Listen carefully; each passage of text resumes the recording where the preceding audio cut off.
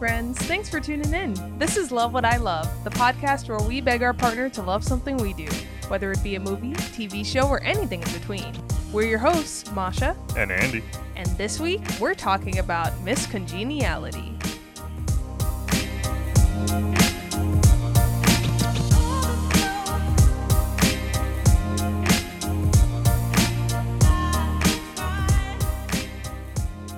Miss Congeniality is about tomboy FBI agent Gracie Hart, who has to go undercover as a beauty pageant contestant in order to prevent a potential bombing of the Miss United States beauty pageant, or as I like to call it, a scholarship program. Oh. Yes. Yes. This movie was directed by Donald Petrie. I hope I'm pronouncing that right.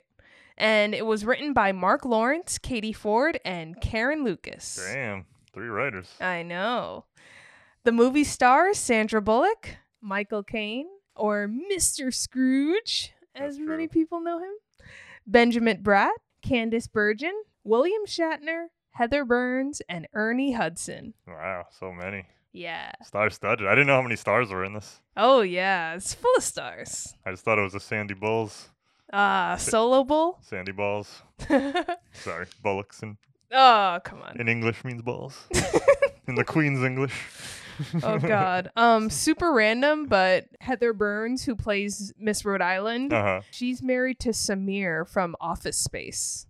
Oh, snap. Nice. I thought you'd enjoy that. We've been watching a lot of The Office, so my brain didn't let you finish the word there, and I was like, what the hell's Samir on The Office? I should have let you finish a whole sentence before I dive in.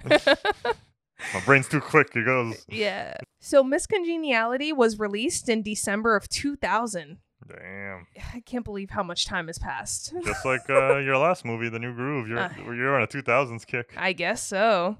Well, this movie had a budget of $45 million, and it made just under $213 million in the box office. Smash hit. This movie is so iconic in many ways, and our timing is a little off on this podcast, but of course the iconic April 25th date has passed. Yeah, we should have timed it to be released on April 25th. Whoops. But happy perfect date to everyone. Yep. And yeah, I think I can't really tell you how I came across this movie in terms of my background, but as we all know, and if you've been listening to the podcast, I guess love Sandra Bullock movies. Oh my God, this is your third Bullock. I don't think we've done any other actor 3 times yet on the podcast, like in a starring role. But yeah, I called her your John Goodman because I guess so. Yeah, it's your favorite actress. There's no funny clip of her to put in randomly that like people will know. No. Maybe her snorting. Maybe. Also, I don't know how many people know the John Goodman screaming. I think that's just me who loves it so much. I don't think that's like his career-defining moment.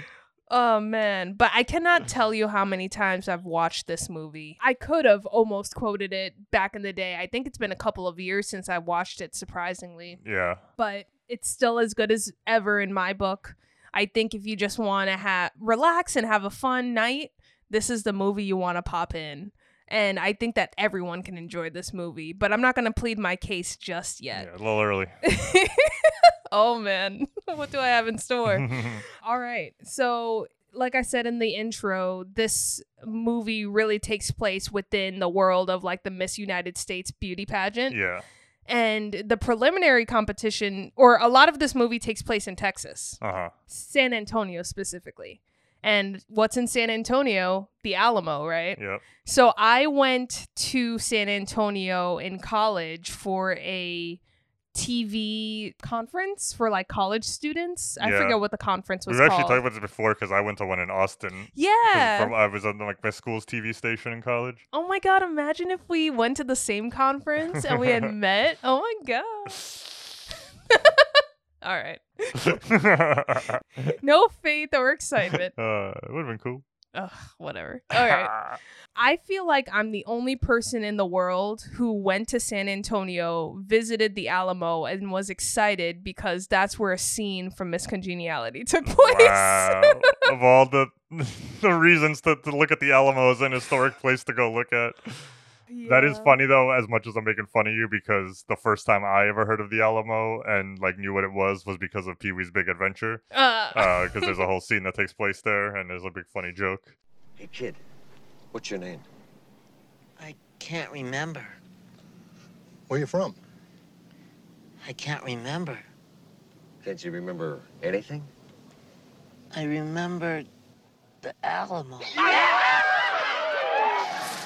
I don't really have that much to share, except that I think that this movie has all of the things that I love. It's got Sandra Bullock. It's got a classic montage makeover scene, a cutesy little love story on the side, and then just like fun jokes, Yeah. making fun of itself. It's just fun all around, and it's just a good time. Like nobody suffers or like anything like that. Like you don't have to worry. You know what I mean?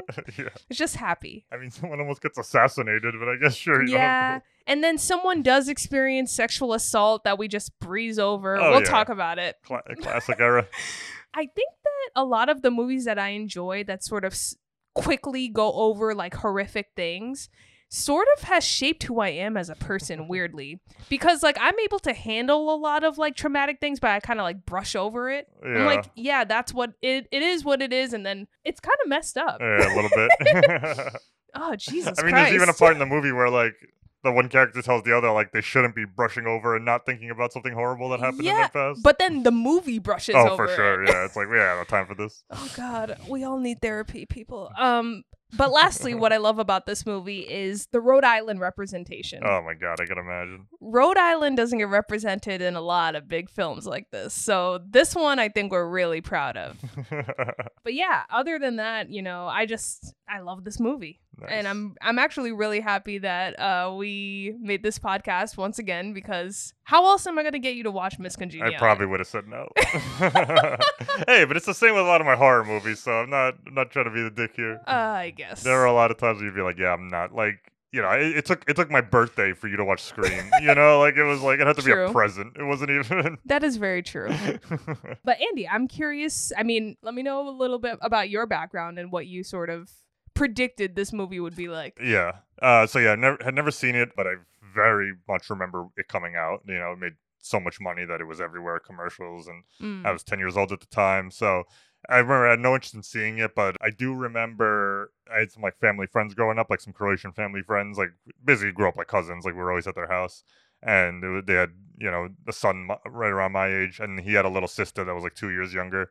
And I remember her loving this movie. Like she was always like, "I'm gonna go watch Miss Congeniality." Aw. So that was my biggest like, where I'm just like, "Oh, I guess people are watching because this girl's watching." And so, yeah, I remember it being huge. I remember, some of the jokes like similar to Emperor's New Groove, where just probably from seeing the trailer so many times, like on TV and TV spots, that I did remember some jokes. And like you already mentioned, the April 25th joke, you can't be on social media without that clip popping up 100 times every year at April 25th. Yeah. To the point where I actually, for a while, didn't even know it was from this movie. I just, Oh. I knew it was from something. Like, I knew it wasn't, I knew the clip had to generate somewhere. But then I found out somewhere along the line that it was Miss Congeniality. But yeah, I don't know. I mean, the trailer and the concept pretty much tell you what it's going to be. Like, there wasn't too many, like, surprises. It wasn't like Ghost, which we still haven't done on this. But when I finally watched it, I'm like, oh, that was very different than what I thought it was going to be. Mm-hmm. This was pretty much what I thought it was going to be. The idea of like a tough as nails, tomboy type lady trying to be a woman when, she's not by nature. Or Right. woman-like. Well, You know what I mean? What we expect a woman Yeah, to being feminine, be. traditionally feminine when she's more masculine and all that. Right. So yeah, it was pretty much kind of, it delivered as promised. So yeah, I don't have too much. I'd never seen it, and I knew it was a comedy, so I knew there was going to be a lot of jokes. The only part that really threw me off was how many other stars were in it. Like for the amount of times that I know it's been 20 years since I've seen the trailers, but from back then, just seeing all the TV spots, I feel like they always just focused on Sandra Bullock more. And I would think you'd put like Michael Caine and Candice Bergen and even William Shatner, like, Right. and Ernie Hudson, like more on the front line, just to be like, look how many stars we have. Mm-hmm. But I remember it was like Sandra Bullock all the way. But I mean, 2000s, she was at the height of her She was power. huge, yeah. 'Cause, And yeah. she's actually a producer on this movie as Yeah, well. I saw. Yeah. Being me, the only real Sandra Bullock movie I ever saw growing up was Speed, Right. and which I'm sure we talked Of about on course. our other episodes. But yeah, now I'm a Sandra Bullock aficionado thanks to you. Ha. Got him. But she's good. She can play a lot of different roles. Like this role, like at least even out of the ones that we've watched and covered on this podcast, this role is very different than her in Practical Magic and her in While You Were Sleeping. Yeah. I think she's got range, but also she's just very charming. Like, I don't know what it is about her, but she just seems like a down-to-earth star. Yeah. Like, even though, you know, she's gorgeous and all this stuff, but, like, she's relatable somehow still, Yeah. I think. It was interesting watching this compared to While You Were Sleeping, because that one was another one where she plays kind of like a loveless person who's, you know, a loner and can't really get along with the opposite sex and all that, but Mhm. it's like for completely different character reasons. So I think that's a testament to like her as an actress, where her character in that movie and her character in this movie, they're both, like I said, loners and can't really get it together, but it was like completely different. Like Mhm. it was more of like a shyness in that one, and this one is more just like a not grossness, but like just a very masculine, like snorting, spitting, you know, picking her teeth, like Right. kind of stuff like that. And you know, I'm always curious in these movies where they're trying to convince us that a gorgeous actress isn't gorgeous, but you know, I think they did a decent job. Yeah. When I was doing research for this, they did speak about how challenging it was to make Sandra look unattractive, I guess, Yeah. for this role. Sort of like how they had to make Brad Pitt look unattractive for... Burn After Reading, like exactly. we watched. Yeah. So, I mean, sure. Yeah. Her attitude plays a lot of it too, because even, you know, Mhm. like when she's walking around as an FBI agent, it's not that she's like ugly, it's just more how unconcerned she is with like the feminine stuff. So Yeah. it's really like when she's eating and, you know, like just she kind of just like has dude energy. Yeah. And especially in the 2000s, I could see, you know, that being like the stereotype of being like, that's not attractive because I only like femininity. Let's talk about this, because it is the 2000s. They're going to be surface level about everything. Oh, yeah. And I think that there's a lot in this movie, and just if you watch the trailer alone, that would be come across as like canceled today.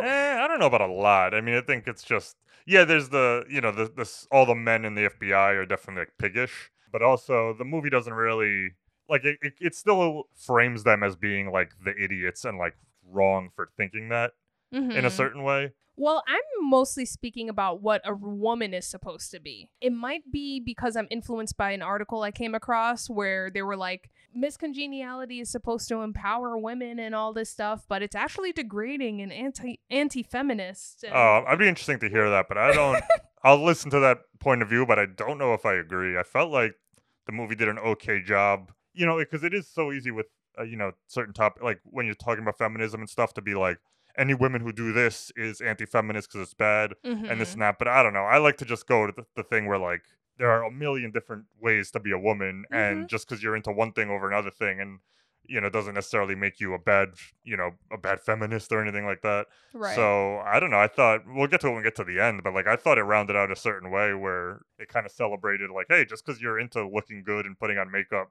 doesn't necessarily make you a moron. You know what I mean? And Right. things like that.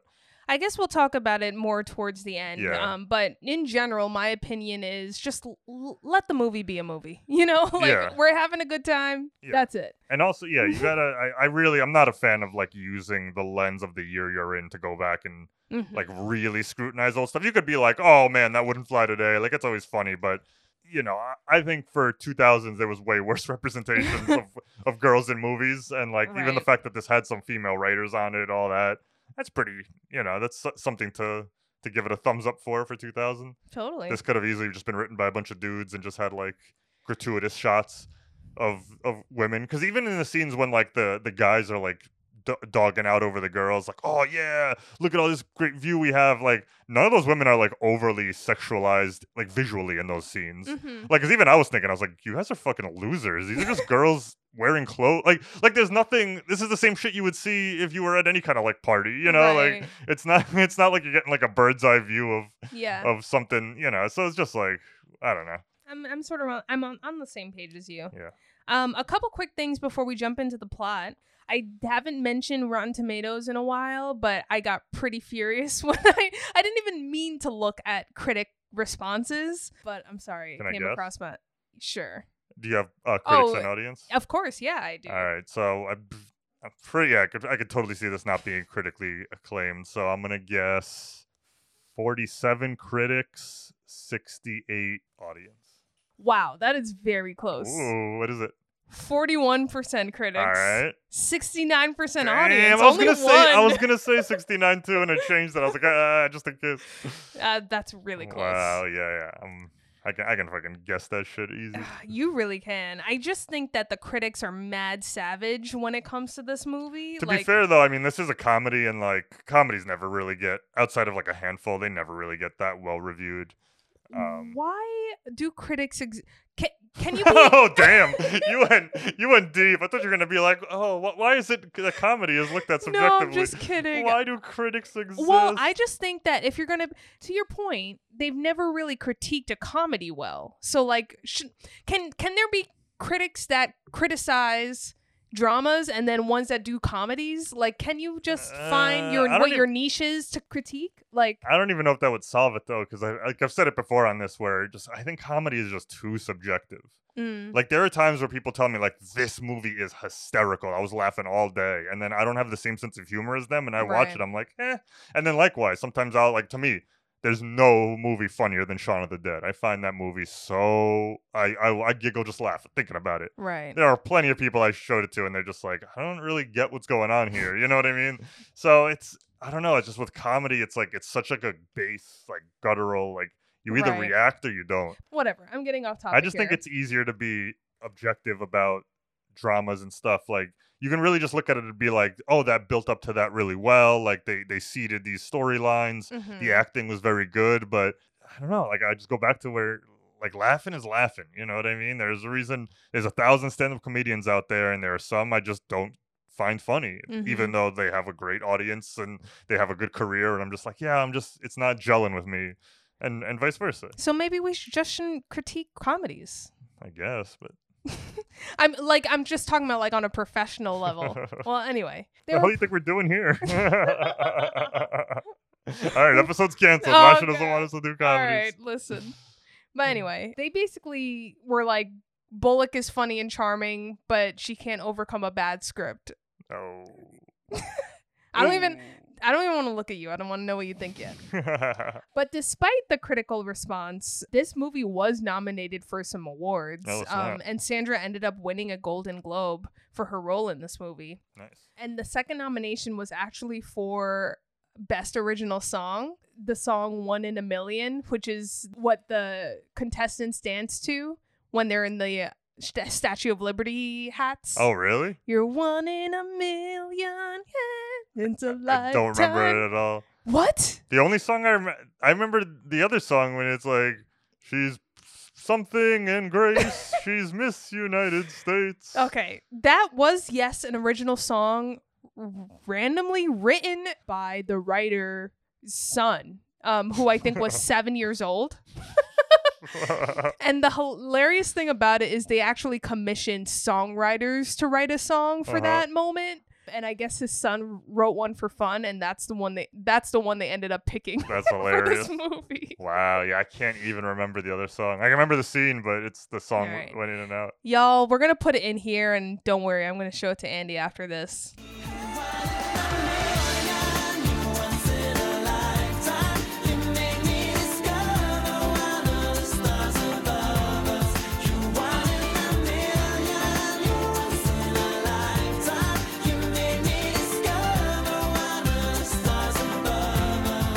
But yeah, that song was written and produced by the Swedish songwriter, which I think is actually makes sense because it's like very poppy and techno. Yeah. And the last thing I'll say is apparently, I don't know if this is true or not, this movie is based on Ellen DeGeneres because Mark apparently was inspired. Wait, who's Mark? The writer.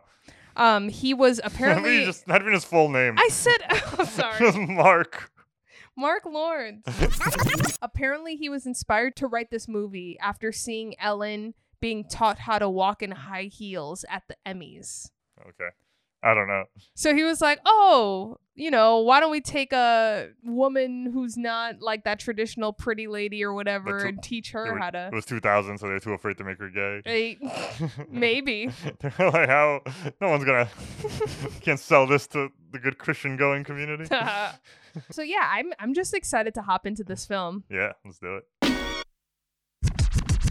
So this movie opens on young Grace, Oh who yeah. we meet in the playground. And I've got to admit, this is, again, one of those movies where I would just go to my favorite scene. So I usually start this movie out around where she gets the makeover. Wow. I didn't realize how much movie occurred before that. Yeah. Yeah, I don't think this was like a long movie by any means, but whenever we have a comedy that's over 90 minutes, I'm always surprised. So when I saw an hour 50, I was like, oh, wow, they really take the time. But it didn't like feel long. I was just surprised by that. Yeah. So we see young Grace out in the playground and she defends her crush from a bully. Yeah. What'd you think about this scene? It was funny. I mean, I definitely knew like what we were gonna build up as soon as we saw it because I knew the concept of the movie. But I was surprised at like the level of the violence that they showed. Like just even when she punched him in the face, I felt like normally with movies like with kids in this era, you would frame it in a way where like you would see it from the kid's point of view, but like it was almost like they used like stunt double kids here because she was rocking these kids in the nose. Yeah, she just the sound effect too. It was pretty funny. And then I did like, because I'm always expecting kind of like the cheesy, easy route. So I thought, after she saved that kid, that we were just gonna flash forward to them maybe being older, and then that was gonna be like the crush from her whole life. But then I like how they just like subverted that, where just that kid immediately is like, no, I don't want you defending me, and then she punches him too, and like I thought that was funny. Yeah, that yeah. part I didn't expect that she was gonna hit the boy she saved as well. Yeah, and he deserved it too. Yeah. What the hell? What a jerk. One thing I didn't know is, and we kind of got a glimpse of it when you watched the trailer actually features a deleted scene. It's her talking to her dad, it looked like. Her talking to her who's dad. not in the movie at all. Exactly. Her dad was originally, it was played by Edward Herman.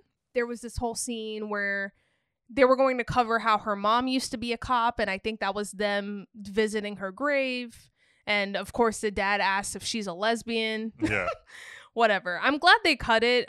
They really just cut it for time, Yeah. but I don't really think it was necessary. We get it. Yeah, I don't think between the opening scene and then later, like they lay it on thick that she's not a lady's lady, Exactly. like or the traditional concept of a lady. So yeah, I didn't think we needed another scene. But we do see that Grace is one of like 3 females we see at the FBI Bureau. Yeah, FBI Bureau. the Federal Bureau of Investigation Yes. Bureau.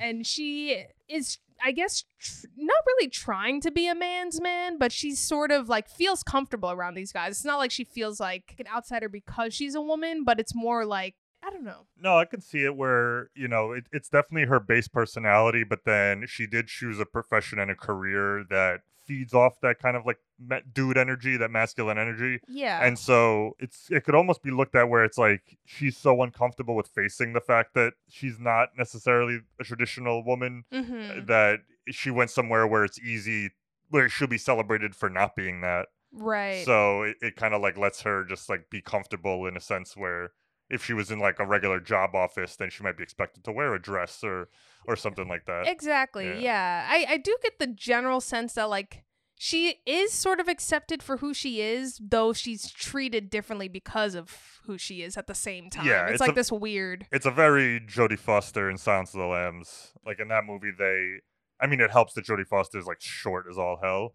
but like they always made sure to cast the other dudes that worked around her as taller guys. So in like every scene, like she literally looks like she's like smaller than everyone else. Oh wow. And then even though in that movie she's not a very feminine woman either, but it's just like a constant reminder that like you're smaller, you're quote unquote weaker, you're not up to par with these other dudes. So Right. that I was getting that vibe a little bit here, but then she would make up for it, by talking trash, giving people, dead arms and shit like that. Exactly. Yeah. She's not afraid to throw a punch. Yeah. For sure. Or even just like, jib and jab with the boys and like make fun of, like even this, we're getting ahead of it, but when they're picking an agent to go in the field, like she's there with the guys, like making jokes and all that. Like, Absolutely. yeah. Yeah. So when we see Sandra Bullock's character as an adult, it's this random them undercover catching the Russian mafia doing something or whatever. Whatever. But the takeaway here is she makes a bad call and she sort of gets punished for it. And that kicks off us seeing what her position is at the FBI, right? Like she's not really respected by her boss. Yeah. And I guess her peers as well. She doesn't follow the captain's orders and puts them all in danger. Right. Because the guy that they're trying to arrest starts choking in front of them. Mm-hmm. And, it was interesting that she wanted to save them, but not because she's like, oh, life is precious. It's more like she's such a rule follower and by the books and like believes in like proper punishment for people that she's like, this guy choking to death is too good for him. Like he needs to go see a jail cell and like really pay his toll for being a criminal. I thought that was an interesting thing. So the FBI agent who plays opposite her, played by Benjamin Bratt, his name is... I remember his name perfectly. His name is Eric Matthews. Oh my God, his name is Eric Matthews. Because I could not stop thinking of Boy Meets World every time they said it. I was like, That's name him something. And it was the year 2000. Like, Boy Meets World was still on. Like, I was like, name him something else. I think somebody was a fan of Boy Meets World Maybe, and was yeah. hoping nobody noticed. And I was waiting for the Feeney call to come in. Feeney. So Eric is really He's the like one he's agent. like the golden boy of the squad. Exactly. Yeah. Everyone likes him, and he also likes to follow the rules.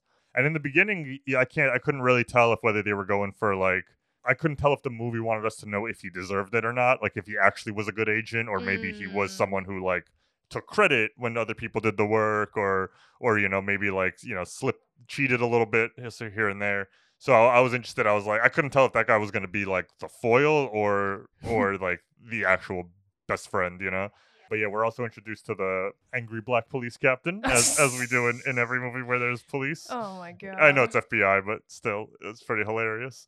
Played by Ernie Hudson, the great Ernie. Mm-hmm. You know about Ernie? I don't. What? He's the Black Ghostbuster. Oh snap! Wow. I thought I watched Ghostbusters. No, I know you didn't watch Ghostbusters. No, I definitely did. I remember the scenario. I guess think didn't we've proven that when you think that you've seen a movie, you have not seen that movie. Okay. You've never seen Ghostbusters. I have seen Ghostbusters. I just wasn't paying attention. Tell me anything about it. There are 4 of them. Okay. They have the suits. Yeah, there's no way. Sigourney Weaver's in it. Listen, it's in New York. There's a green glob at one point. All right. So you've seen. All right, I'm gonna stop there, but I'm gonna And go on he's record. the only black guy. I'm gonna go on record and say Masha has not seen it, and when we do it for this podcast, we'll be proof. Oh.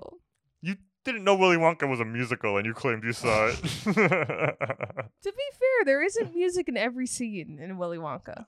What musical has music in every scene? Okay. There's not music in every scene of Funny Girl. Oh my God. All right, let's move on. That was a terrible rebuttal. So you were excited to see Ernie. Yeah, Ernie Hudson's great. He's a pretty tough boss, but he's also like a little unfair. He's the angry black police captain. I guess so. He doesn't cut Grace any slack. Well, to be fair, I mean, you're in the FBI and you can't not follow a direct order from your captain. Like, I don't know how unfair he was being. Like, I guess. he gave her the direct order, she didn't follow it, and then it got an agent to be shot and sent to the hospital. Yeah. That guy would not have been, most likely there would have been no harm to anybody happened if she didn't do that. So I get it. Okay. It's a pretty high stakes job. You can't have people. I get it. It's a movie, so it's supposed to be like, oh, she knows better because she's our main character. But like in a real scenario, do you really want your federal agencies to fly off the handle because they think it's the right move? It's like, yeah. Well, one thing I do want to give credit to this movie for is that they actually shot in New York for these New York scenes, New York/New Jersey. oh, really? Because, I don't know if you paid attention. You usually call out when it's clearly not New York. Oh, yeah. So obviously you didn't have to because they did take place. But like her apartment, I think, was very realistic. And then just her driving in the city to pick up Starbucks to like bring back to the bureau. Like it all was very like realistic, which I appreciated. So that scene, that whole scene's played as a joke, the Starbucks scene. Yes. Where she gets a call and she's like, I'm on it. And then she puts her siren on and drives around. Works as a joke. I almost think it hurts the movie from a character perspective. Because like if we're supposed to believe how good of that she is a good agent and has the best intentions, like I know it's just a joke and I'm probably thinking of it too hard, but that's a pretty big abuse of power to be throwing on your sirens and like claiming FBI for this and that, and then just to go get coffee for everybody. So then it made me think we're like, oh, she's not like that serious about being an agent because she's willing to just abuse her powers to go get coffee faster than. That's interesting. I could be. Yeah, I know it's not really. It's a comedy. Like.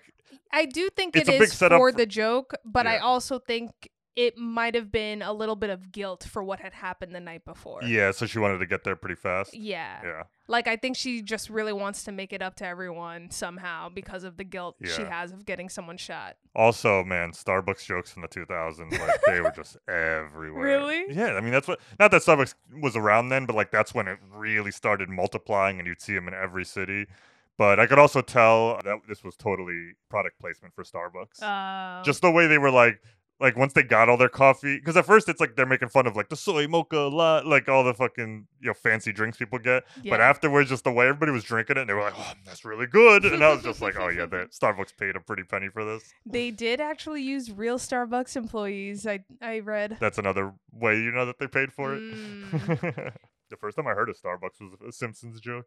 Oh, really? Yeah. They were in like a shopping mall, and like it started off where like they would see like a Starbucks like on every corner, and then by the time the characters like leave the mall, it's just like everything's closed down and being turned into a Starbucks, like every single store in the mall.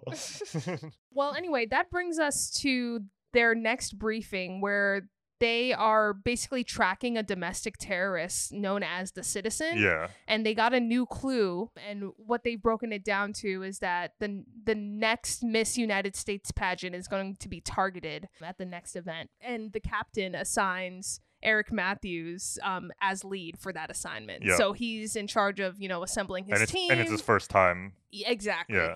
Yeah, so he's feeling like a big shot, right? I do love that he really just genuinely does not really know what to do. And this is where Gracie's like, oh, well, first, you do this and you do that. Like, she's really just like spewing out what to do. And then he's like, yeah, that's a good idea. Like, he takes credit for it, Yeah. like, without even knowing that he's like stepping over her Yeah, toes. yeah. You know what I mean? And that's what I was saying where I wasn't sure. I was like, is he supposed to be like her rival, or is he actually her Yeah. friend? I couldn't really tell where we were going with that yet. I actually think a lot of men are not really conscious when they do stuff like that. So I actually think this scene was pretty truthful in how that stuff usually occurs in real life. Mm-hmm. You're like, I don't know if I... No, I do. You don't do that, boo. You needed reassurance. But what we see is Gracie really just trying to make her way back on to the good graces of her boss and also potentially get on this team. Yeah. I mean, she freaking solves the coded letter on her own. Yeah. So clearly she's really good at her job. What I love is this next scene where they cut to figuring out that they do need an FBI agent to go undercover for the pageant, and they're trying to figure out who they should tap to go undercover. Yep. And they use this Dress Up Sally website Which is technology. absurd. No way. There's no way that this existed in 2000, and even today it's iffy where you can't just put like a picture of a fully clothed person and then have it like accurately show their body underneath. I love the early days of the internet and movies because they were just like, yeah, you can do anything. It's the internet. Like, Oh my god. like how would they know your figure underneath your clothes? Well, I'm like wondering too, like, I don't think they used a because he was like, thanks to the technology of the Dress Up Sally website. So did he use the technology from the site? You would arguably need photos of everybody in your bureau in their underwear already. Yeah, which is why would they have that? Exactly, because Yeah, you couldn't accurately right. see what they would look like in a dress. Yeah, I don't know.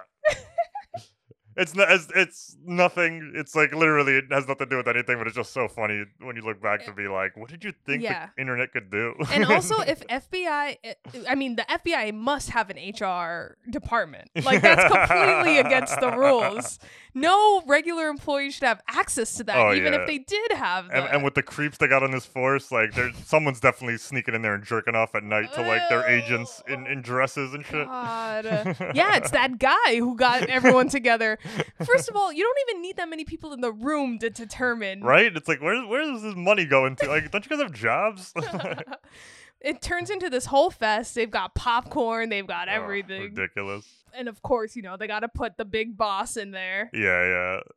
I mean, I knew that joke was coming. Like he's standing right behind me, but Yo, I did not know that while we were watching this movie, we were playing a secret game called How Many Scenes Can Andy Predict? Because you'd be like, oh, she's going to trip and fall. Yep. And then 10 seconds later, she trip and fall. watch a lot of comedies. I don't know. I can see it coming. It's a movie for the masses. It's not gonna not Arrested Development where they're trying to like not have you hear the joke, you know? It's like Yeah, they're yeah, putting it yeah. in front of you. After this scene, they kind of figure out like, oh, Gracie Hart, she's got a great bod. And for the next few scenes, they're trying to convince her, or Eric is trying to convince her to actually take on the job. Yeah. And I freaking love the jokes in the scene where he tries to slightly convince her at the bar, because these aren't even really funny jokes, but like when she's to the bartender like, yo, give me a pint, and it's a pint of ice cream. Yeah. Like, come on. I didn't see that. That one caught me off guard. That joke was funny too because she's like, let me get a pint. And he's like, a whole one? And she was like, yeah, let's get crazy. And then I was like, who asked that when you want a beer? Like, why would someone ask, be like, do you want a whole beer or a half beer? Yeah, So exactly. it was a funny joke. I like that one. Yeah, it was a good time. But I am going to sort of breeze over and just cut to the point where they do eventually convince her, to take on this undercover role.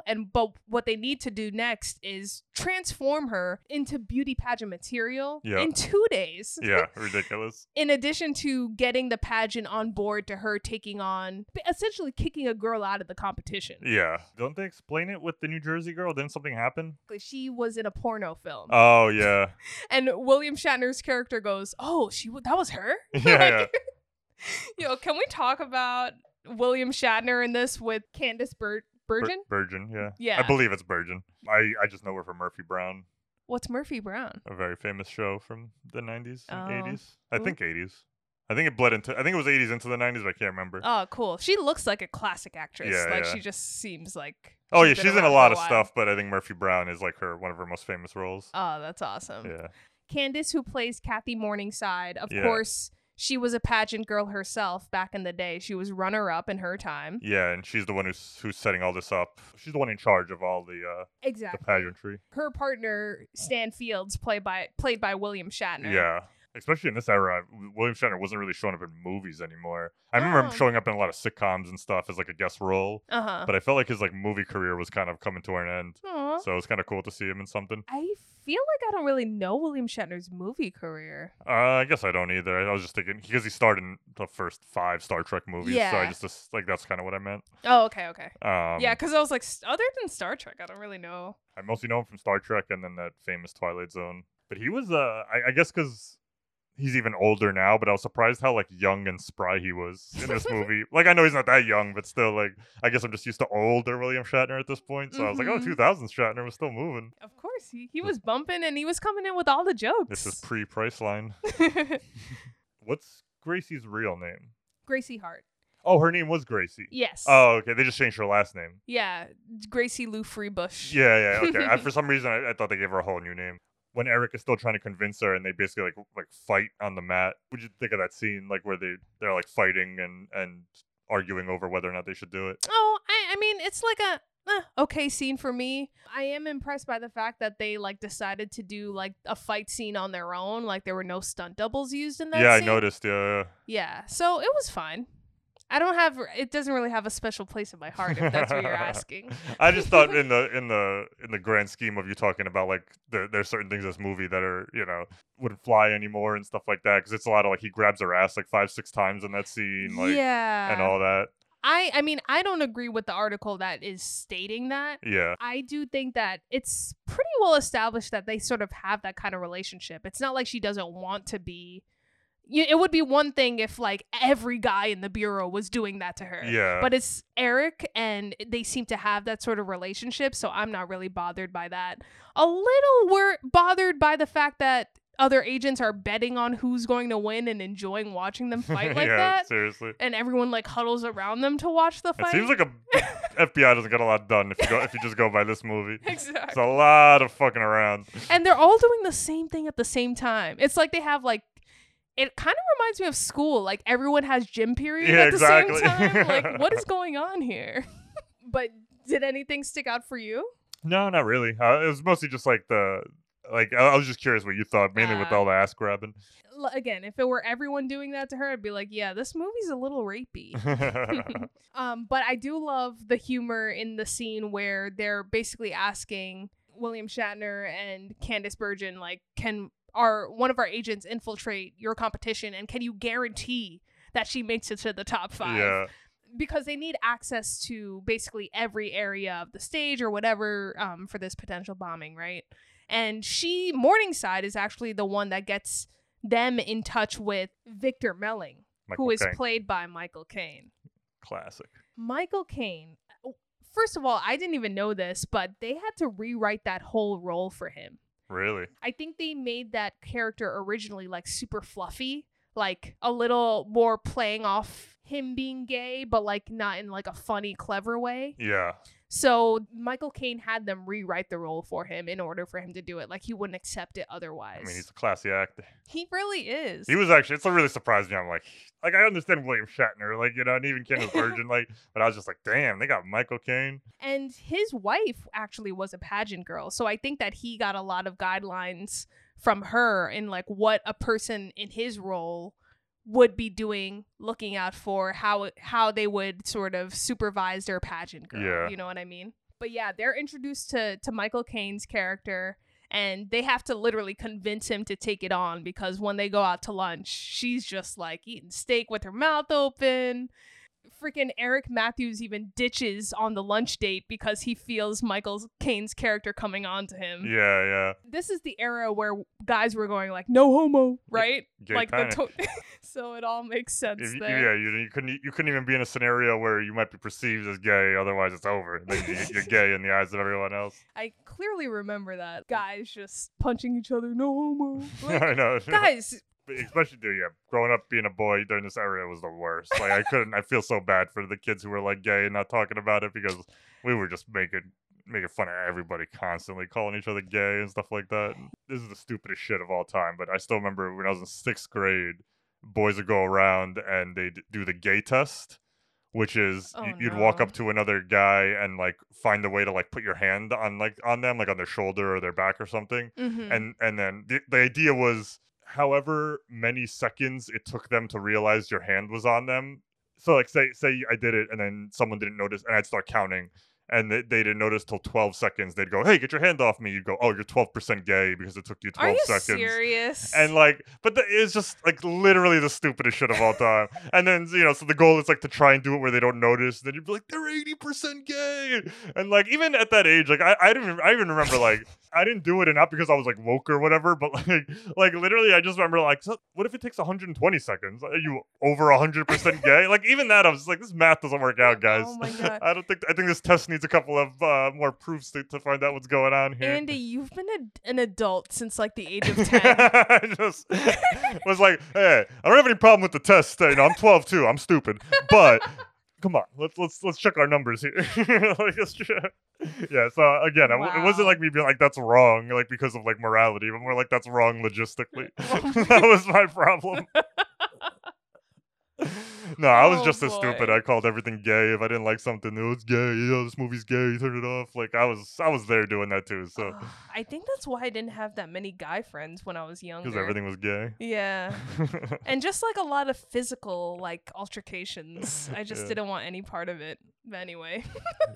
Did you remember that Chelsea Peretti joke from her stand-up where she was like making fun of dudes who call everything like gay, and it's like, why do you even like girls? Like liking girls is gay. They're like, we're soft, we like pink, we smell like flowers. Like, dude, suck a dick. Like, why do you want to be around us? Oh, that's awesome. Oh, I love that joke. But all that said, I think Michael Caine plays a fabulous gay man in this movie. Yeah. And he does not want to take Gracie on, but he does ultimately. And I love the dark past that they gave this character too, because he used to be like the most sought out. I don't even know what you call someone in his role, but basically, you know, I guess your manager. I completely missed what that was called. Makeover man. I don't know. But basically, the person who guides you through your pageant. They pick your dress. They coach you. I guess a coach. Yeah, essentially. pageant coach.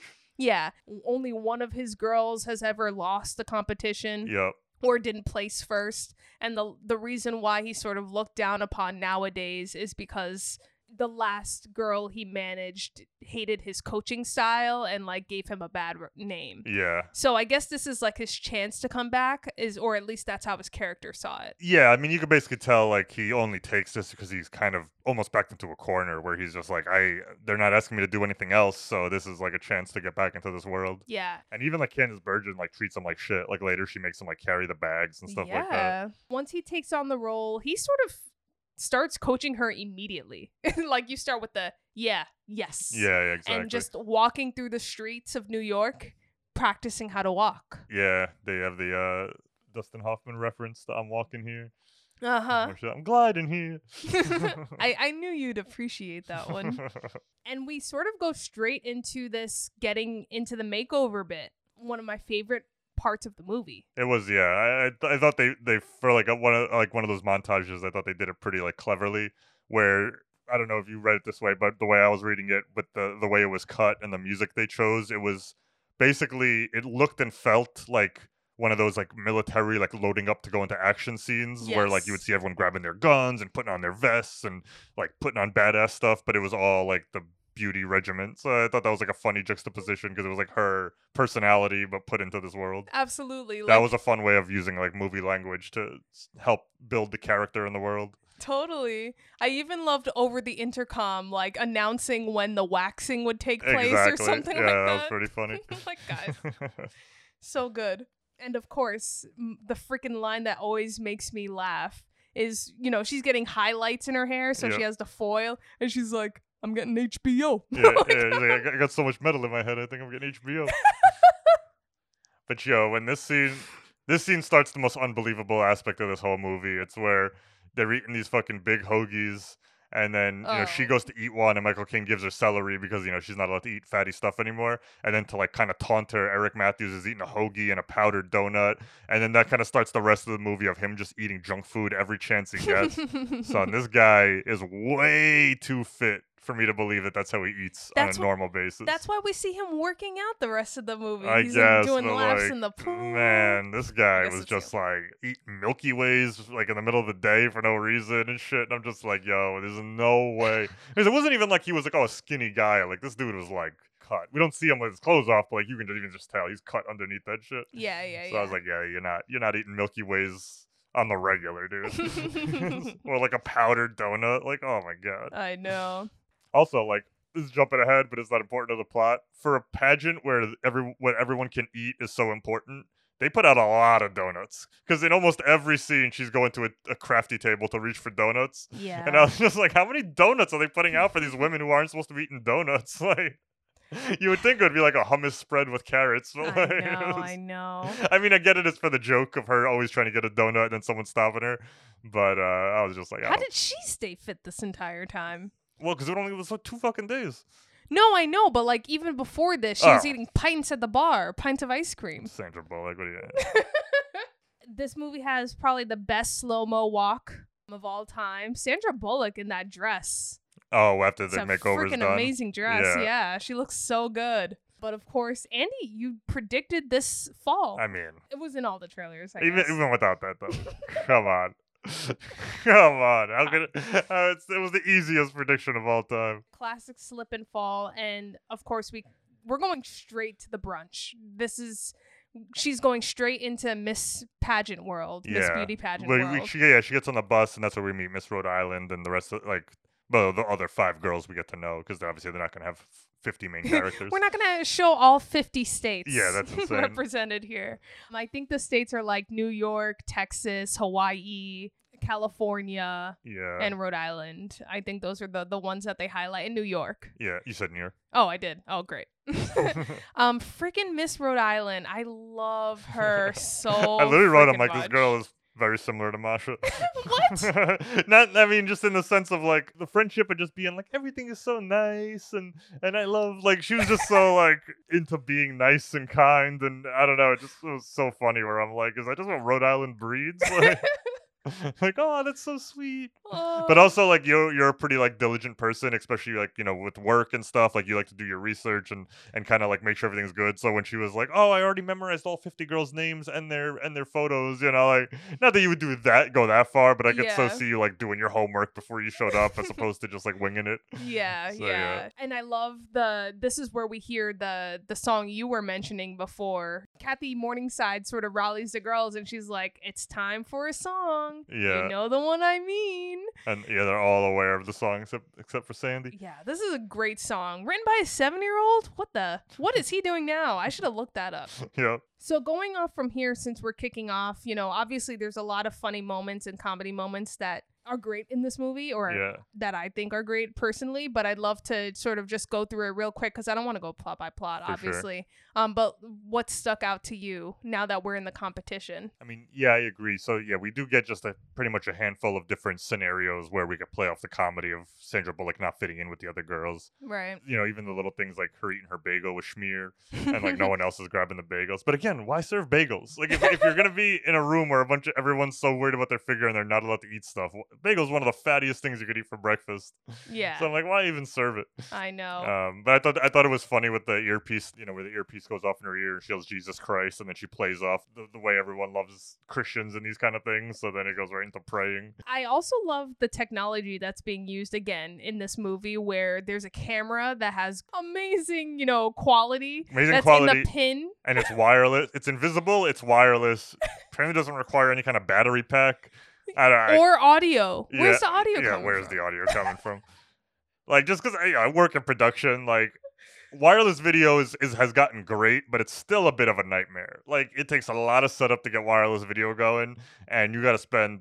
I mean, let's just assume they have all the money in the world, but yeah, you got to still spend a lot of money to get something that can transfer that far through walls. Like walls are still a problem. Yeah. Like, we have devices that can go through it, but those are usually the higher end models, and still not like across town usually. Yeah. So yeah, I thought that was just, but that's like whatever. I mean, anything that has to do with like FBI, any movies like that, they always end up having technology that's impossible. Yeah. Gracie, she basically is not getting any sleep for the rest of this movie Yeah. because during the day she's doing all of the pageant activities, and then at night she's either being befriended by Miss Rhode Island, who comes in with non-fat hot chocolate, Yeah. and then has to go straight to training her talent, her walk, getting fitted for the next day's activity. So it's Exactly. kind of I know nobody can run on an hour of sleep for that long. Like, Yeah. so we're kind of, not paying attention to that, but it's pretty fun. Yeah. I thought also we were gonna have more of a like villainous rival role from Miss Hawaii after that first scene Oh. where she's like mad combative and like mean to the other girls. Mm-hmm. I feel like they didn't run with that too much. Like, she's mad when she doesn't win by the end, but I thought maybe she would be more of like, I suspect that she's not one of us or something like that. I was really surprised that the movie didn't go that route more. So many of these movies where somebody goes undercover like this, they always have to have the scene where it's like, you lied to us the whole time, and Oh, like, yeah. I was kind of like relieved that they didn't do that because I'm just sick of seeing that storyline. But then in the end, you find out, no, but she still meant well, so let's be friends. Like, Yeah. like we didn't do that, where I thought maybe she would start talking to the other girls and being like, I feel like Gracie's not really one of us. I saw her, eat some steak with her hands or some shit like that. Totally. I think that they really played down the cattiness, which they totally could have played up. Like, I Yeah. think Hawaii was sort of like alluding to that. Yeah, that first scene. Yeah, but at the end of the day, I think these girls just are genuinely, like, even though it's a competition, do become friends. Oh yeah, that would have been just more annoying having to go through those motions, because I know by the end they're gonna be friends. So then now I'm just have to sit there and for the sake of them feeling like they have a better plot to be like, now they're mad at each other, but now they're not. Mhm. So I Yeah. thought that was pretty cool. Obviously when Sandra Bullock is going to do this training, Eric Matthews is I can't not say Eric Matthews. I mean, that's his name. I know, but like I'm saying it because of Boy Meets World, Throughout, he's starting to develop a little crush on Gracie, Mm-hmm. and that really signals Gracie to be like, do her famous, You wanna love me. Yeah. You wanna hug me. What I didn't know is that Sandra Bullock was inspired by Eddie Murphy to do that. Like I got some ice cream. Yep. Classic. I think she did her comedy research for this movie. Like she really wanted to like play up the comedy. Yeah. Which That's I funny. really appreciated. This is totally off topic, but you brought up Eddie Murphy. You know, we somewhat recently watched Coming to America 2, which was Mhm. But honestly, the funniest part in that movie was the outtakes in the end when the guy who's playing his son, you know, after he steals the lion's whiskers and he's like, "I got my whiskers," Aw. and then Eddie just breaks character and goes, "Hey, that's mine." Like he's like, "You're doing my thing," and so I thought that was the funniest part. Was an outtake that wasn't in the script. Aw. That's hilarious. I didn't until you said it. I didn't put it together, but as soon as you were like, "She's channeling Eddie Murphy," I thought immediately of the ice cream bit. Yeah, Oh, yeah. I love the ice cream bit. It's from Delirious, which was the one that you couldn't get into because of all the first 20 minutes of him bashing gay people. Yeah. But after that, the family reunion stuff and getting ice cream as a kid, oh, it's timeless. Let's just watch it again and skip the beginning. All right, it's hilarious. I'm down. You think I'm gorgeous. You want to kiss me. You want to hug Look, I think me. McDonald is more feminine. I'd You rather want kiss him. to love me. You want to hug me. I have some ice cream. I have some ice cream. I have some ice cream. And I'm gonna eat it all. I'm gonna eat it all. You want to talk about the Alamo scene? This is basically the preliminary competition where the girls are Doing performing their their talents. Yeah. I didn't get it. Why did they do their talents twice? Because they do their talents again at the end. The top 10 do their talents. But it's the same talents. Yeah, but the preliminary is when they get judged. So they're actually getting scored. Like all 50 girls are getting scored here. So the second time, it's more like to make the show more of a show. Yeah. Yeah, so it's not necessarily them getting graded at that point. No, I think they're getting graded again, but like pitted against a smaller group Yeah. with new judges. I Because those guess. judges weren't there in the. I don't know. Who cares? I was just like, why twice? Like, you But know, also, like their performances are changed up a little bit too the second time around. don't only think it- one is, but that's only because Sandra gives her the cool fire sticks. I guess so. I don't know. And then Sandra's is different because they drink her water.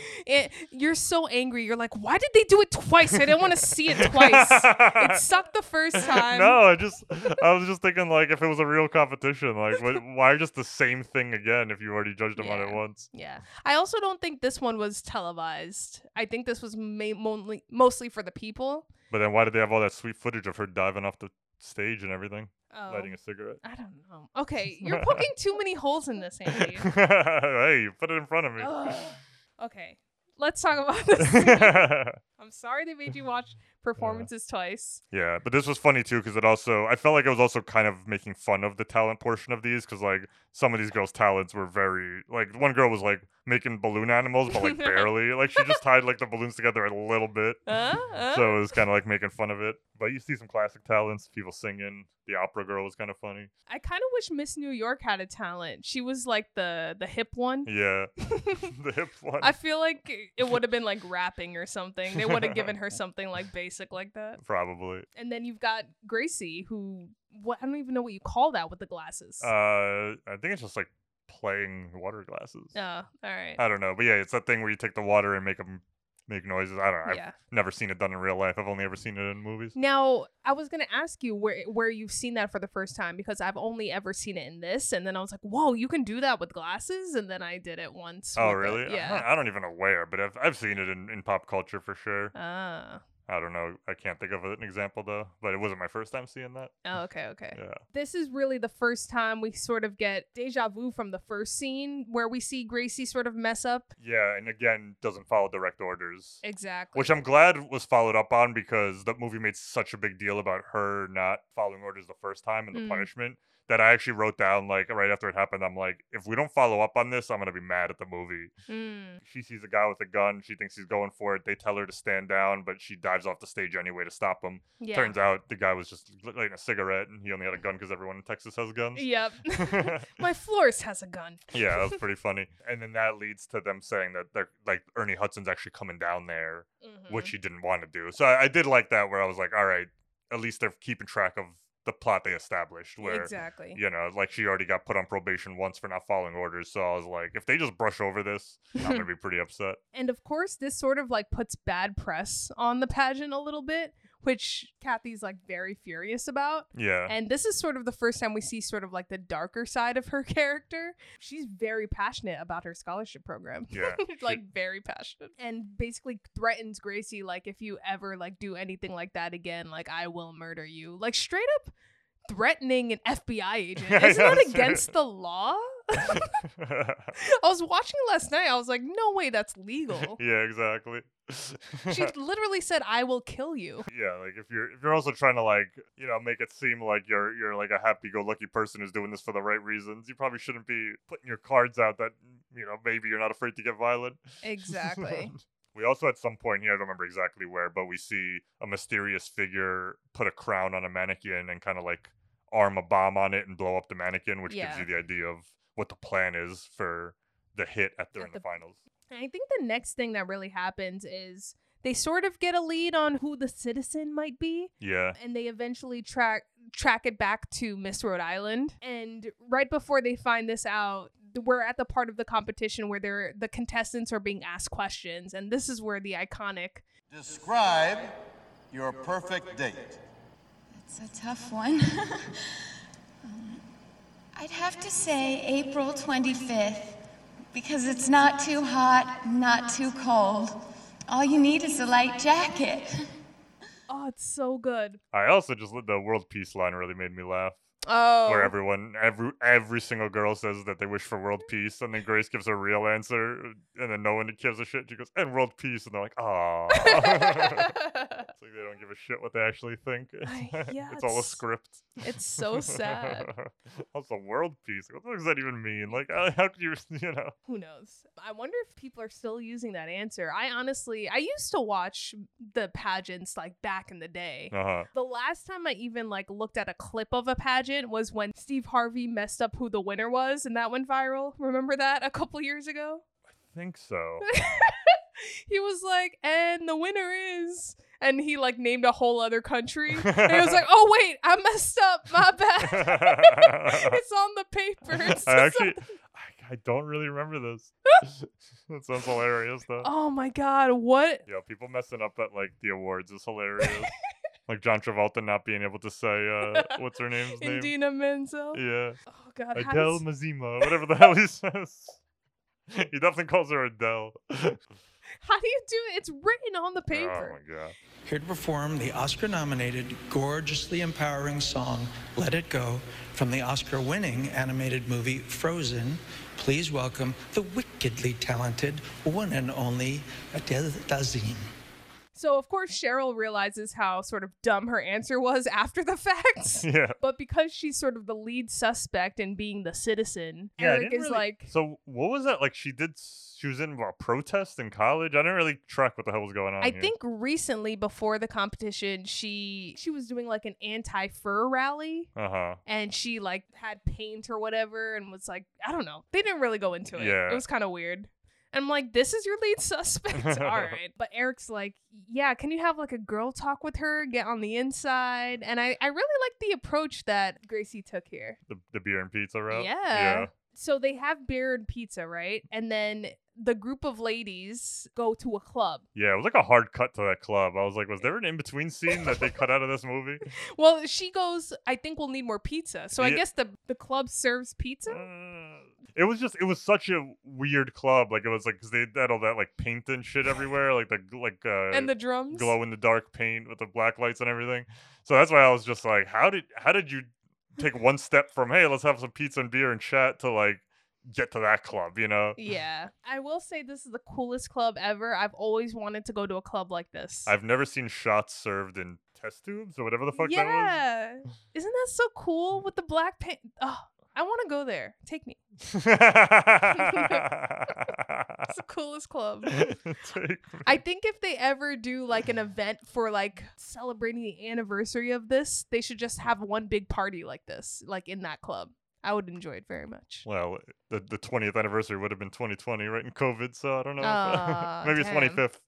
Yeah, 25th for sure. 2025. What did you think about this one-on-one with Cheryl and Gracie. It was interesting. It was just kind of what we alluded to earlier about. Was this what you were talking about with the sexual assault stuff? Yes. Yeah, where it gives it that interesting moment where Gracie's trying to find out if she's done any crimes, and then she says that she stole panties when she was a kid because her mom didn't want her to do sexy stuff. So having red panties was out of the question.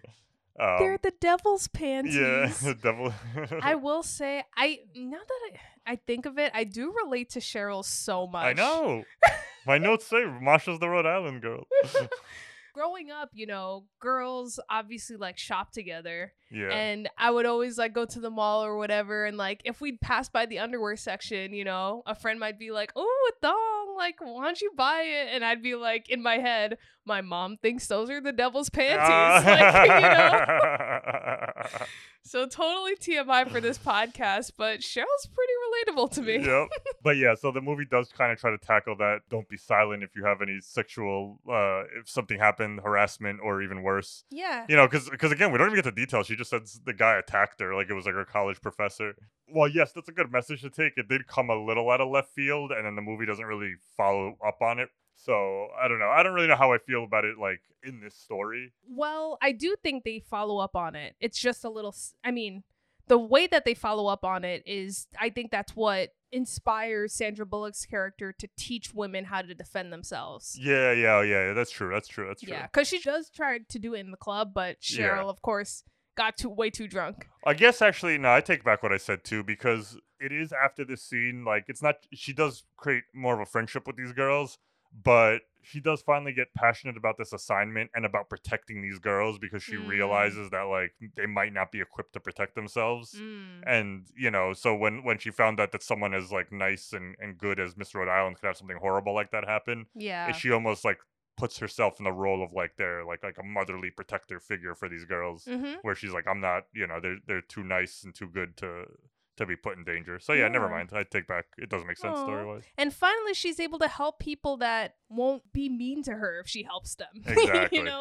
like that dumb jerk when she was a kid. Yeah. But of course, as soon as she starts to care, that's when the boss calls everything off. Yeah. So all the agents move out. They found the citizen, which it's revealed that the real threat to the pageant is still on the loose. And there are two villainous folks working behind the scenes to make sure that it ends in an explosion. Mm-hmm. But why don't we talk about that in the spoiler section?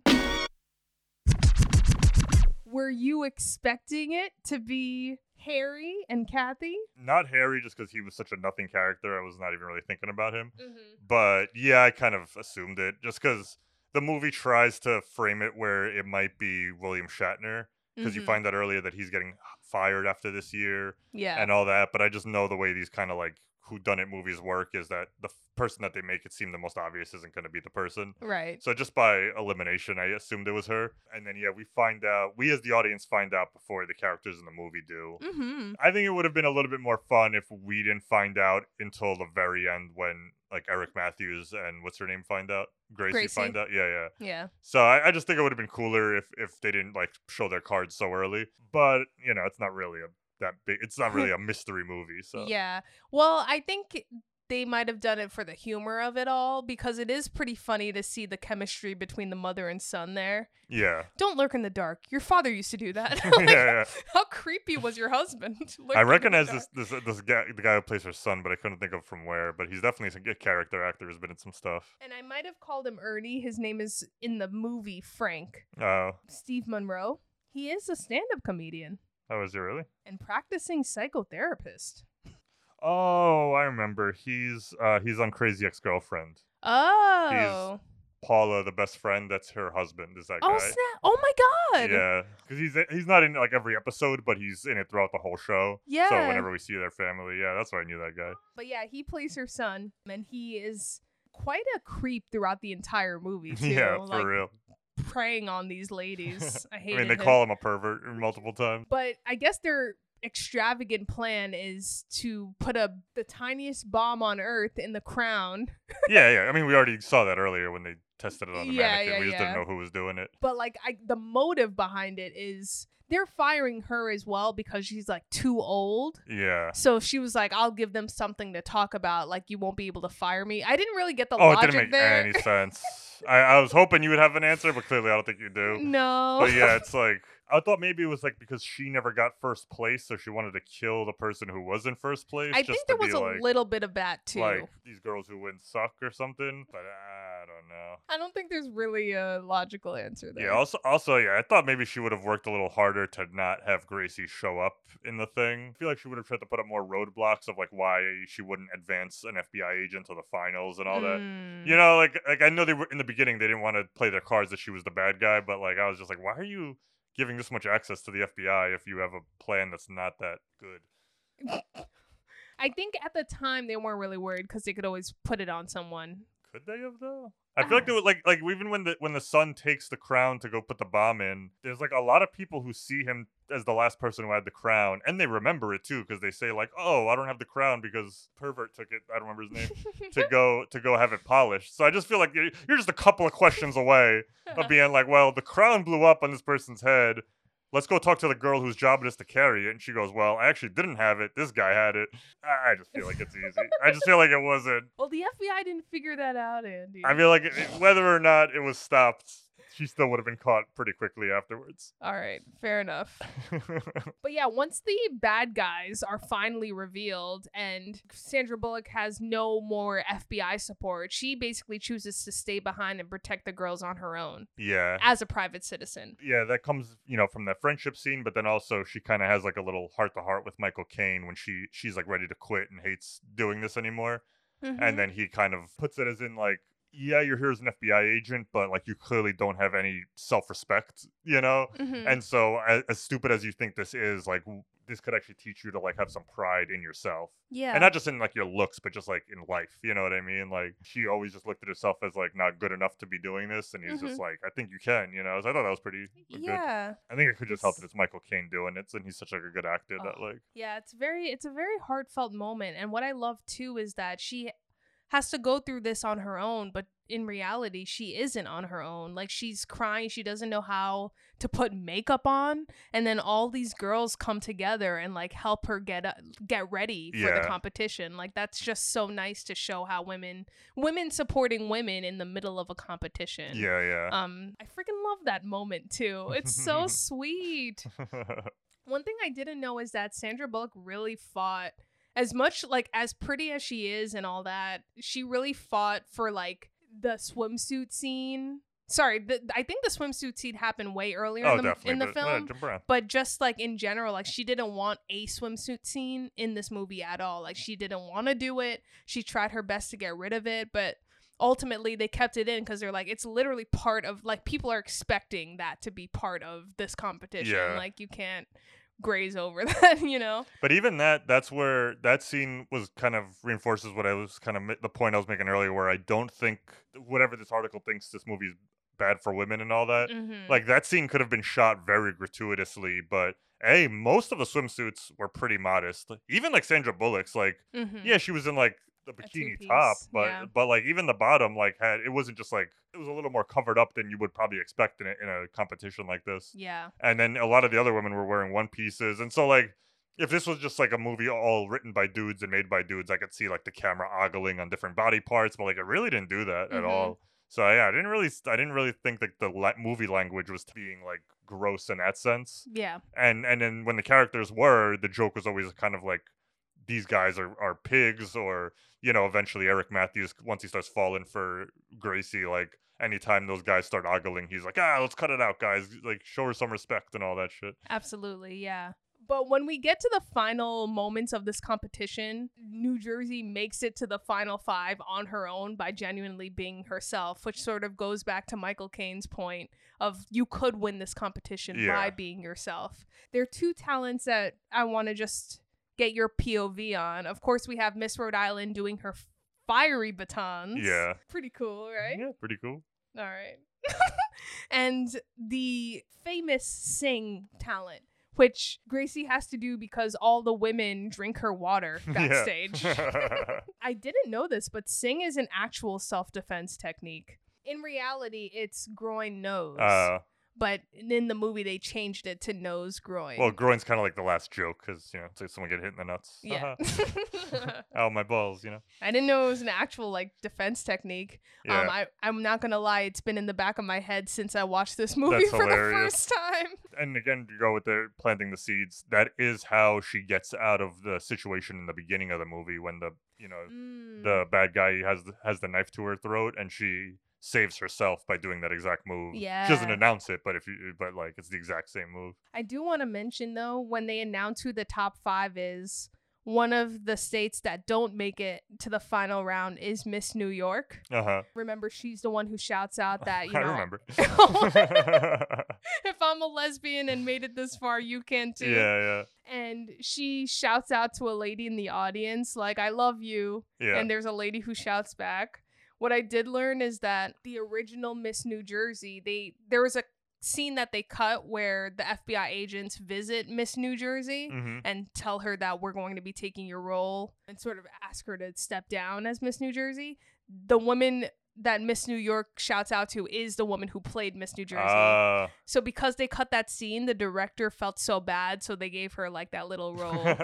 So the movie kind of ends the way you expect it to end, but I think it takes this very comedic route where you have them announcing the winner of this competition. And I just love that William Shatner is speaking the song, the Beauty and She's Grace song. She's Miss United States throughout this whole thing. Yeah. Everything that a queen is supposed to be, but you're seeing the exact opposite. Yep. You're seeing chaos. You're seeing women stealing crowns from women and crying. Yeah. Cheryl does such a great cry. Like when she doesn't have the crown anymore. It's so fantastic. And of course, a big explosion. Yeah. They built 3 separate huge Statue of Liberty heads for the explosion. If you're going to destroy a piece of prop, you want to have at least 3, so Yeah. you can't assume it's going to go well the first time. What do you think about this last scene? Yeah, it was pretty funny. It played for laughs. Again, because this is a comedy, so I wasn't really worried in like the struggle, because you see Eric Matthews and the pervert guy kind of fighting in the back over the bomb. Like, I was 99.9% certain this wasn't going to end with someone's guts blowing up all over the stage. It could have. Although the one thing, because I have to be the weirdo who's like I don't know if they're tracked. The thing blows up, and then William Shatner kind of makes a joke about it. I forget what he says exactly, but he almost acts like it's part of the show, like it was like a pyrotechnic. I forget exactly. Do you remember what he says? Like it blows up, and he's like, "No, that's a showstopper," or some shit like that. Oh, something like that. Yeah, but then it cuts straight from there to him being interviewed, and he's like mad traumatized by the whole experience. And those two back to back didn't play for me. Well, I think he was just like getting a lot of attention for what had just happened. I think he's a guy who loves to be in front of the camera. That's and true. To be in the center of the attention. One thing I forgot to mention this entire time, and actually is one of my favorite parts of this final part of the competition, is the technical directing room, the control room that we're seeing simultaneously.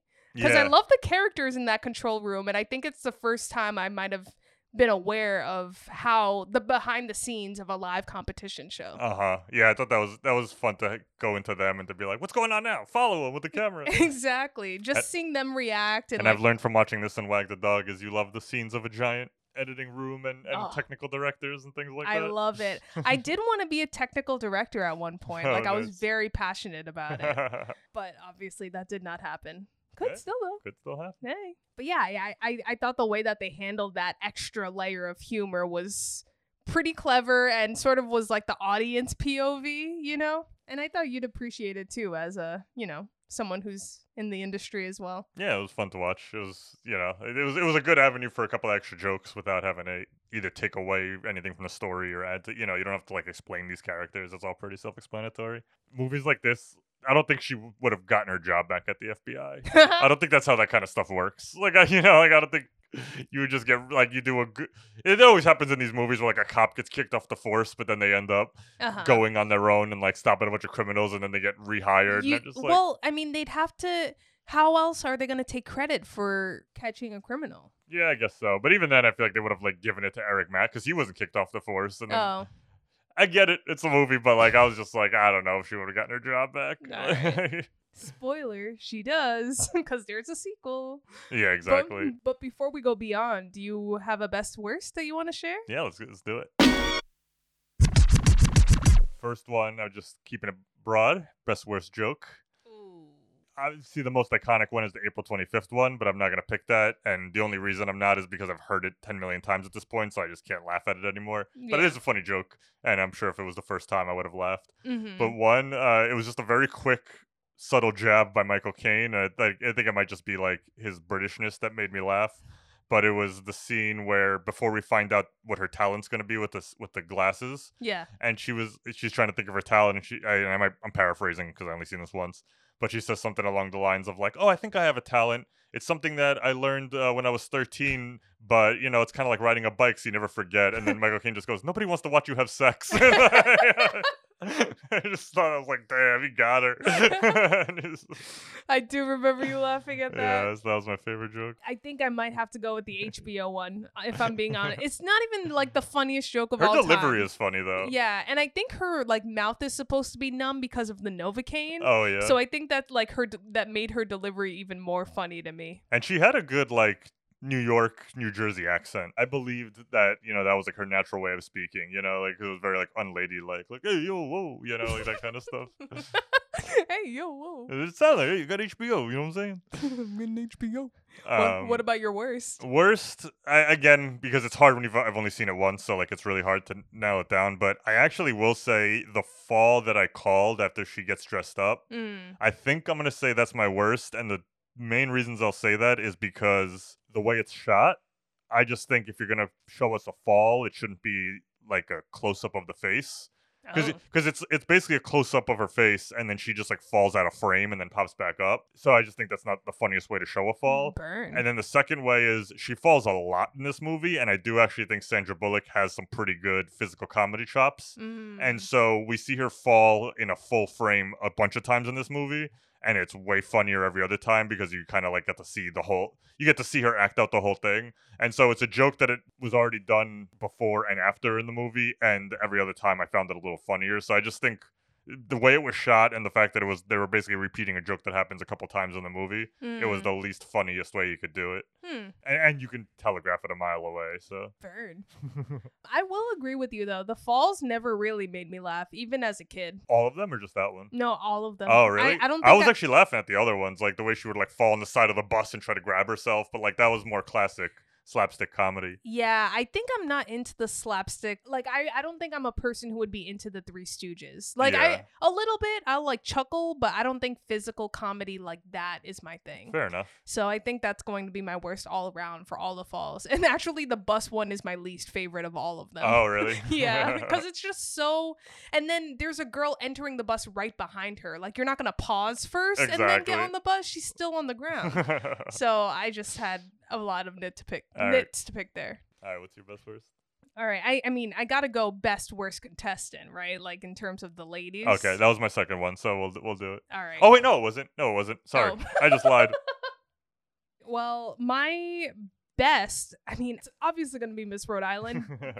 For obvious reasons, but I will say that New York is a close second. I really love New York's Yeah. personality, and she's just, I think when you think of pageant girls, not what you think of. So I really appreciated them having a woman like that or a character like that represented here. Yeah, I agree. I'm gonna go best with New York too, probably for those same reasons where she wasn't like stereotypical the way you would expect a pageant girl. I don't know what nationality she was. I'm guessing maybe Puerto Rican. I think so. But, having grown up knowing a lot of New York Puerto Ricans, I was like, oh, they're kind of nailing it. Like, they're kind of nailing it. That personality, it's a very loud personality, and it was awesome. Yeah.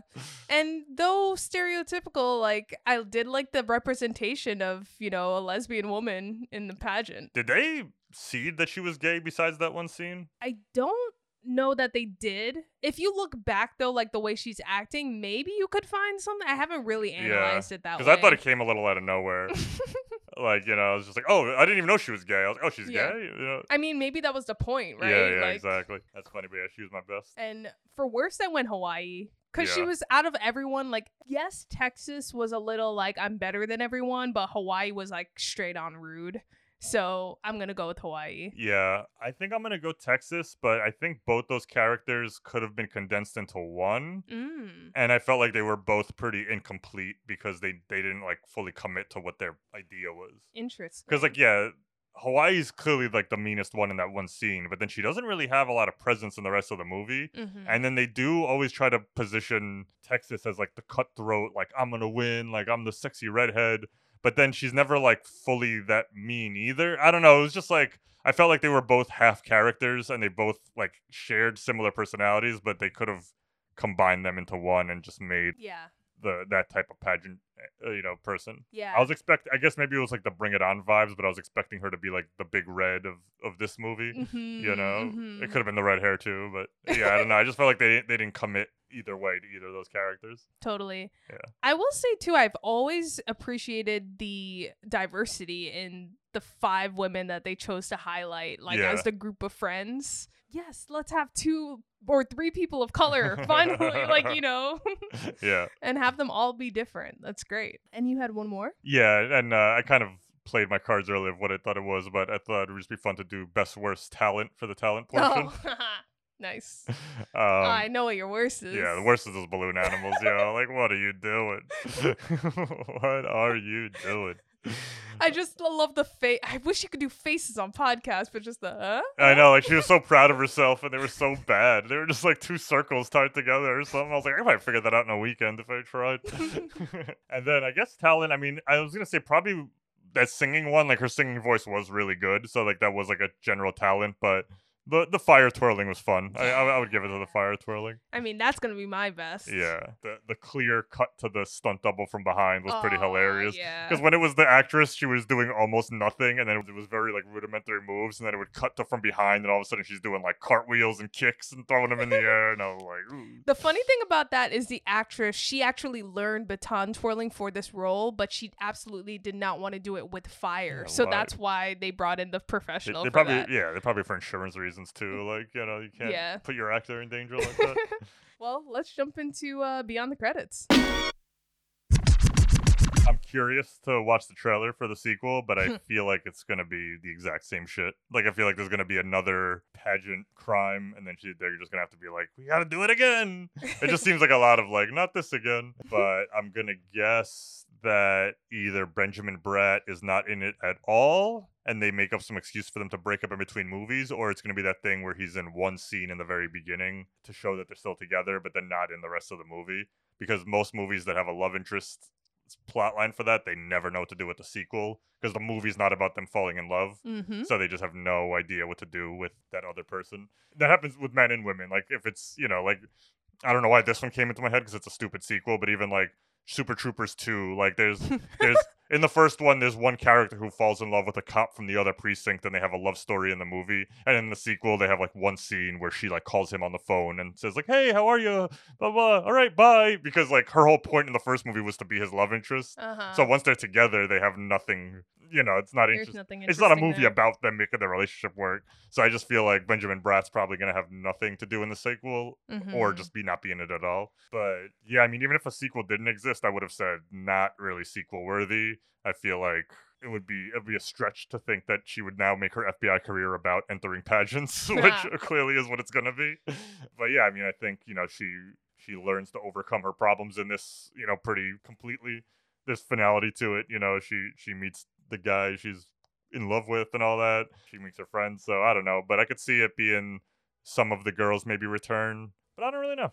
Right. I'm curious to watch the trailer for the sequel. I want to do it after this. I think we should. I will tell you that I did watch the sequel years ago. I remember not liking it at all. It just didn't have... It had the characters... It was like having like the skeleton of like something or the ghost of... What do you call that phrase? Where it's like everything is there, but like it's empty inside. Yeah. It has no soul. I don't know what the phrase is, but I know what you're trying to say.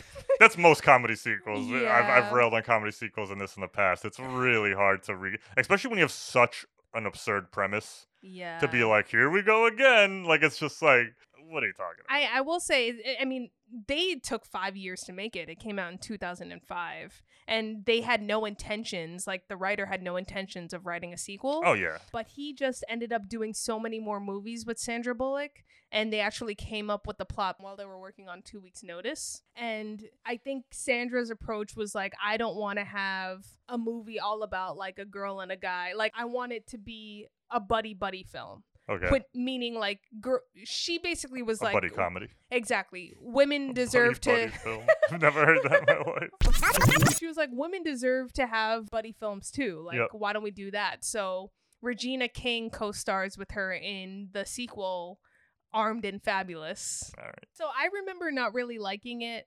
It was financially successful. You know, they had around the same budget and made $101.3 million, you know. What's whatever. the general plot? Basically, it takes place shortly after the events of this first movie. And the FBI basically make her the face of the FBI. Like, isn't she awesome? Blah, blah, blah. Like, she's going Such on book passion tours. And such grace. Her name is Grace. And you nailed it. Benjamin was not in the second movie, or at Figured. least like their relationship didn't last. He Yep. gets reassigned to Miami. Classic. Yep. And Regina King's character comes in as like her bodyguard as she's going on book tours and all this stuff. And then what happens is Miss Rhode Island and William Shatner's character get kidnapped. And so she goes undercover again, in quotes. I don't really remember how she does this, but like the whole world knows that you're not a real. Yeah, if you're the face of the FBI now.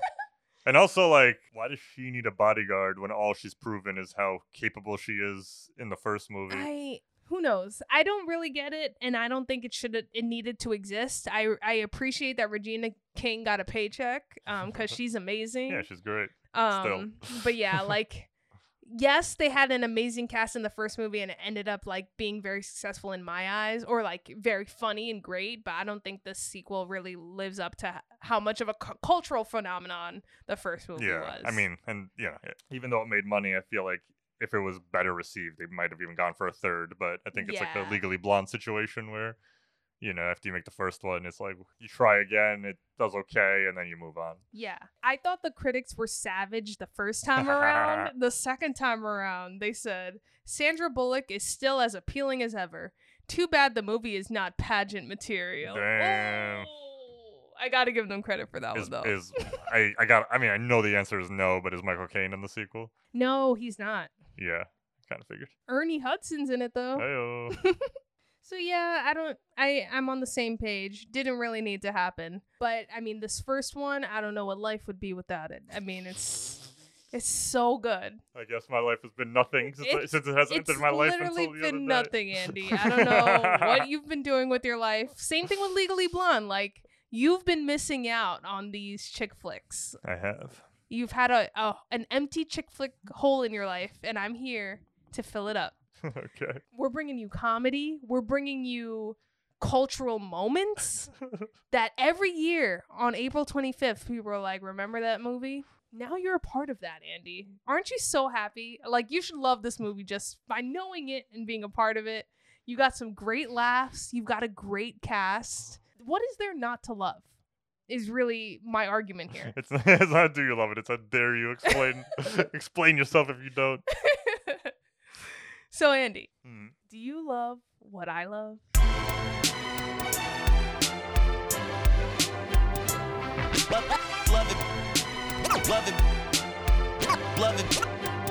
I love it. I feel like you already know.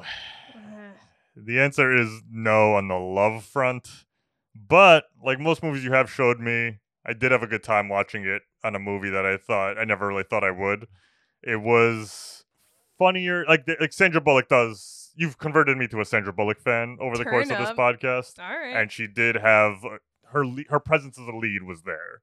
Sometimes you watch a movie where someone's leading it, like, you know, this is Love What I Love. So I don't like, you know, our whole point of our podcast is to celebrate things we love and not really shit on other stuff. But there are certain actors and actresses that, you know, were leading people for an amount of time and you were just like, I never got it. You know what I mean? Like, you know, maybe like a Jessica Alba never did it for me as an actress. So like, there was a period where she would lead a lot of movies and I'd be like, I just don't know if I'm like, I don't know if I'm seeing the chops there that lead to why she's doing that. But so Sandra Bullock is pretty great. I think she brings a lot to this character that probably wouldn't have been there. And I did like the cast a lot, but at the end of the day, while I was getting some laughs, I wasn't laughing at everything. It was a pretty kind of like broad style of humor that I can't even put my finger on it, really. Just getting you to comment on it throughout this episode has been pretty hard. You're like, I don't want to talk about it. I don't want to think about it anymore. I don't have anything to say. I don't think I was that harsh, but, you know, I mean, like, It's a very simplistic plot. And not that, there's a lot of comedies that have simplistic plots. Just even the way that I could call a lot of the big comedy moments where I'm like, they're playing pretty easy right here. Mm-hmm. And I like a little bit more complicatedness in my comedy. See, that's why I think so hard when I think of movies I love that I want to show you, because I know you look through it through that lens. Like, is it gonna be like, is it a thinker? Like, you like thinkers, and I just like having a good time. Yeah, and that's fine. That's I mean, and I always tell you that you should be picking stuff 100% based on what you love and not whether or not you think I will, because... Well, yeah, but I do want to convince you at the end of the day. Oh, of course you do. But, I mean, you're literally, like, showing me that my initial reactions are usually not as harsh as I make them think in my head. Like, I mean, again, I was 10 when it came out, so I wasn't having the most intellectual thoughts about this movie. I was just like, girl movie, not watching it. But, like... You were thinking about gaydar percentages, so... Yeah, exactly. I was pretty dumb at the time this came out. But you are showing me that I could step out of my comfort zone of movies and still, like, have a decent time watching something. And, like I said, I've grown into a Sandra Bullock fan after all these movies. Again, just seeing the different... Between the 3 movies we watched, how different of roles she could actually play. Yeah. Because I do think they all have distinctly different characters. They're not just kind of typecasting her to be a...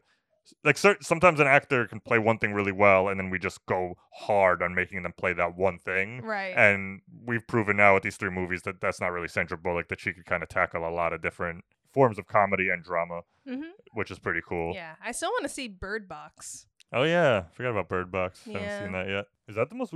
what is she... I think that might be the most recent thing. She does have a lot of kids to take care of, so... Yeah. Might be taking a break. Or producing. So, yeah, I mean, it's hard. It's hard with comedies. I'm the one who harps on this constantly, but with them just being subjective, where like yes, I was getting some good like laughs, but I wasn't like truly getting that guttural like, oh my god, that's hilarious. That I'm thinking about like the first time I saw like Bridesmaids, like I was like holding my sides, like how did they come up with this shit? This is so funny. Yeah. And like this was more just like, I see what they did there. That's pretty good. That was kind of dumb, And so I'm kind of pulling at you where it's like I can't really fully articulate why, but this type of movie just, I think getting me to be like, I had a good time watching it is probably the best case scenario. Yeah. As opposed to me being like, oh my god, have you seen Miss Congeniality, guys? Yeah. Like, they really flip the script. They really do stuff that I've never really seen before, and I can't really say that exactly. But for a mainstream comedy right down the middle, I think good performances, good casting. So I do like it, but yeah, love is just going to be too hard of a commitment for me to say. That's fine. I really am not mad at you. Like, that's true. I'm not just saying that. I will take that, and I'm glad you had a good time at the end of the day. Yeah. Because obviously I love this film, but like, I want you to have a good time. So, I don't want to torture you while we're doing this. So. Exactly. And like, I appreciated some of the efforts of the setups and payoffs and all that stuff. It's pretty standard storytelling stuff. So I'm not going to give it like praise for doing the basics, but I've seen a lot of movies that are mainstream popular that a lot of people seem to like. And then when I finally get around to it, I'm like, that was it. Like, that's what you guys think is great, you know? So I'm glad it wasn't that. It wasn't just me being like, what the fuck is everyone thinking? Like, I understand why this movie can mean a lot, especially to girls who were young at the time it came out. Yes. I do think it has a pretty good message at the end of the day. It's not really like egregious or pushing anything that's so fucking absurd where I'm like, this is goddamn stupid. Like, right. Like, I think Gracie tracks from beginning to end. You can follow her journey. The 3 acts make sense of where she ends up versus where she started. And so, it's not stupid or bad by any means. It's just so not my style that it's very hard for me to be like, this is something I'm in love with. Yeah, no, I 100% love that answer. Well, that's our show, everyone. Thanks for listening. If you enjoy our podcast, be sure to subscribe and tell a friend. Also, if you have any opinions on what we discussed, follow us on social media at LWIL Podcast. And as always, if you have the time, please take a moment to rate and review. Every bit of feedback helps. I'm Andy. And I'm Masha, and I hope you love what I love.